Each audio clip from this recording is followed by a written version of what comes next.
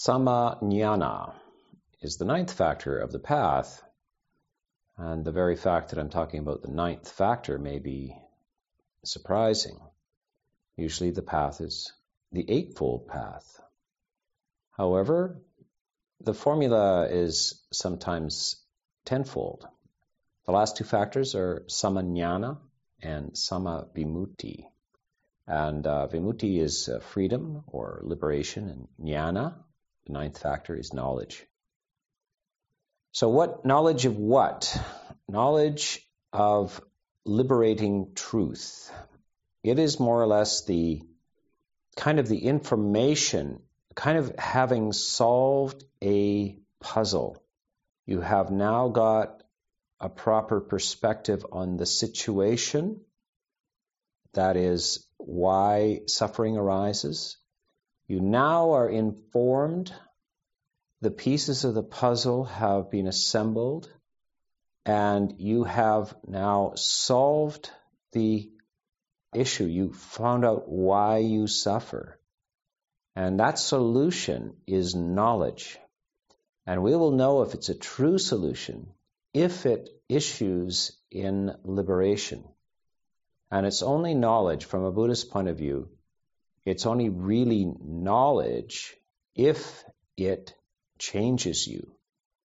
It's not abstract knowledge. It's not the ability to explain the point, and many people can explain the point. But they're simply well-informed sufferers, articulate sufferers. So the Buddha is not interested in you being able to explain it or articulate it. He wants the results to be liberation. So it's only right knowledge if it's the solution to the problem of suffering, and it has to be integrated. You may not even be able to explain it very well to another person. You don't have to be able to, as long as it's clear to you that knowledge has arisen. So the first noble truth is there is suffering. And you have fully understood this truth. There is suffering. You have fully understood it, and it's now knowledge of the truth of suffering. And then you have understood the cause of suffering as well, and that becomes knowledge. The third truth is the cessation of suffering, and that's something you realize, that you experience. That is going to involve the next path factor, actually. And the path itself is the fourth truth. The eightfold path is the fourth truth. And you have knowledge of the eightfold path. You have completed Samma Samadhi. Samma Samadhi, right concentration, has deposited you at the doorway to right knowledge. It is now issued in what it's supposed to be. Samma Samadhi, right concentration, is not merely concentration. It's concentration at the service of right view. In fact, it's at the service of all of the other factors of the Eightfold Path. Concentration is a servant to right view, right intention, right speech, right action, right livelihood, right effort, right mindfulness. It's serving it, sustaining it, and is the culmination of those other factors. And those other factors of the path are also serving right concentration. All 8 of those factors are now at the service of knowledge.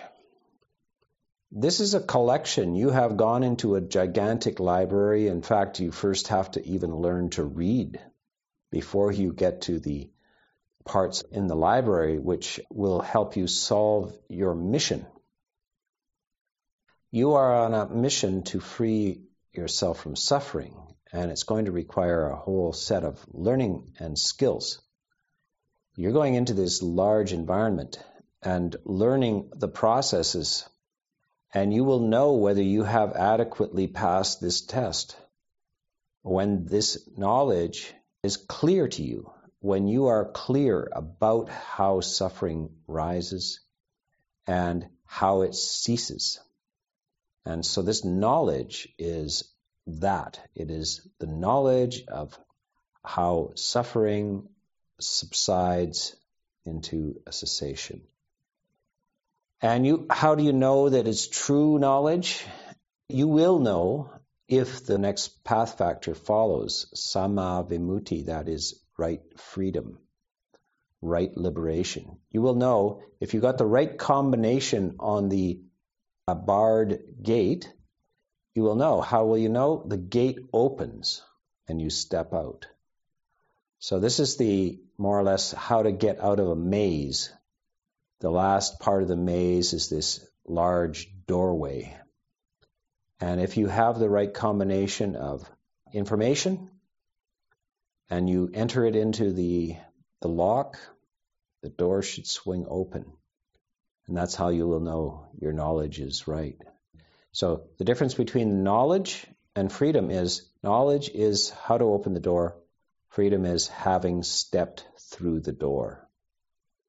You'll see this in a lot of myths, that the idea of mazes, confusion, the odyssey, the journey, and then there's one sort of final block, some sort of entrance to a cave or a boulder or a doorway that requires a certain kind of saying or some sort of password to it, and then it swings open and the hero of the journey steps through the door. And so that is this right knowledge and right liberation. It is this process of you have unlocked the door and then stepped through the door. And so this is a very beautiful part of the path and imagery. It does not have to be included in the path specifically like this. Obviously, the Buddha was teaching the Eightfold Path on a regular basis, but the Eightfold Path circles back on itself. Samma Samadhi goes back to informing right view. And then right view goes back to informing right intention, etc. So it simply circles back on itself, and in the most succinct version, you don't intentionally articulate the last two factors of right knowledge and right liberation. But it's implied in the Eightfold Path. People often ask, where's the liberation in the Eightfold Path? Because it ends at Samma Samadhi. It's implied.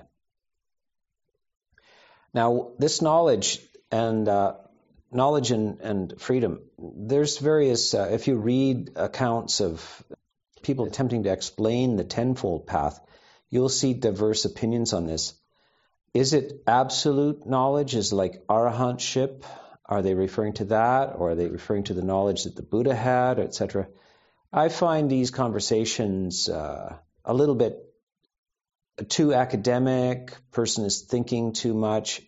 You always have to go back to the main thrust of the Buddha's teaching.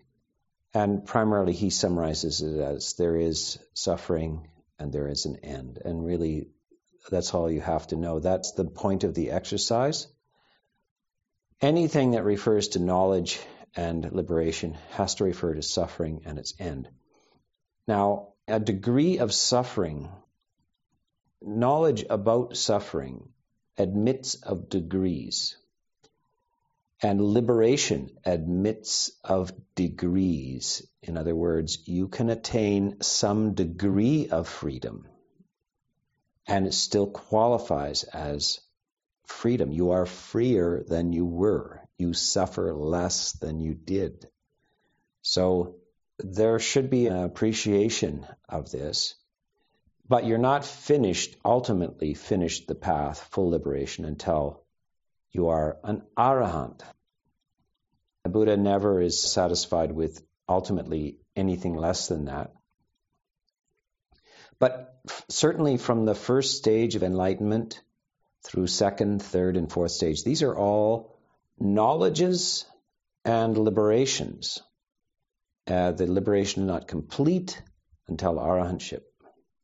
So this is knowledge and release.